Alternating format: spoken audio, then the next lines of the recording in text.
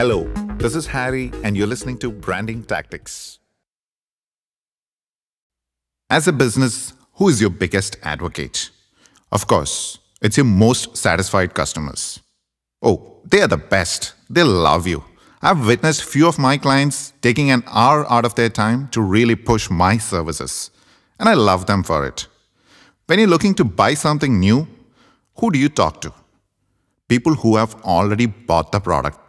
If you don't know anyone personally, you search the internet for them. And what is their opinion called?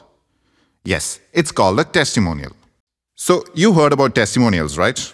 Of course you have. You've given them out too. And you know its importance too. Let me ask you a few questions. The answer to that will teach the importance of testimonials. Have you ever bought anything from Amazon without looking at the ratings? Have you ever bought any electronic items without checking out YouTube reviews? Have you ever selected a restaurant on Zomato without looking at customer reviews? When you're driving, you want to find a place to eat. Don't you look at ratings even though you are extremely hungry? Don't you research for at least 3 months before buying a car? To be specific, you spend a lot of time researching about the quality of the product or service you're looking to buy. But have you filled your brand's digital platforms with customer testimonials? Do you ask your customers to leave a review? Almost never, right? Why the hell not? Because you feel shy? Because you think you're above all that? No, you're not. Let me tell you something.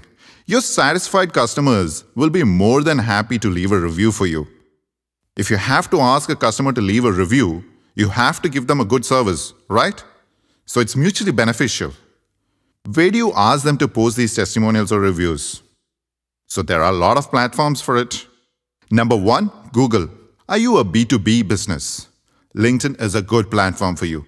Are you a restaurant? Facebook and Instagram will do wonders for you. Ask your customers to post pictures and tag you. They can post videos as well.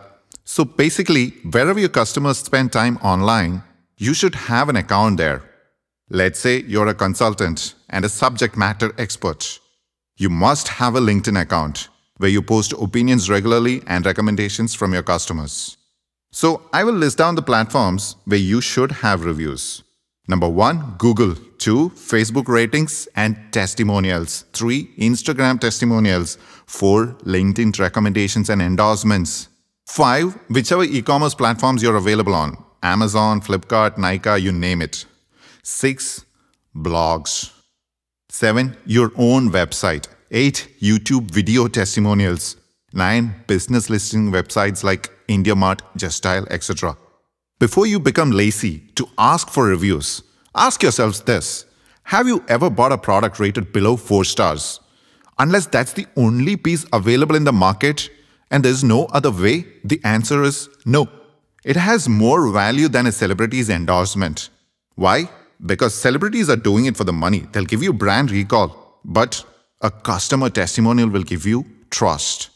But if a customer has to say something good about you, it's because they're happy. And that adds more value than you think. I have a disclaimer for you. If you just use any of the number of tactics I tell you, you are probably not going to be successful. All of the tactics are not applicable for all the brands, but do have a marketing playbook. Experiment relevant tactics to be a pioneer. Thank you for listening to Branding Tactics. Follow me for more updates.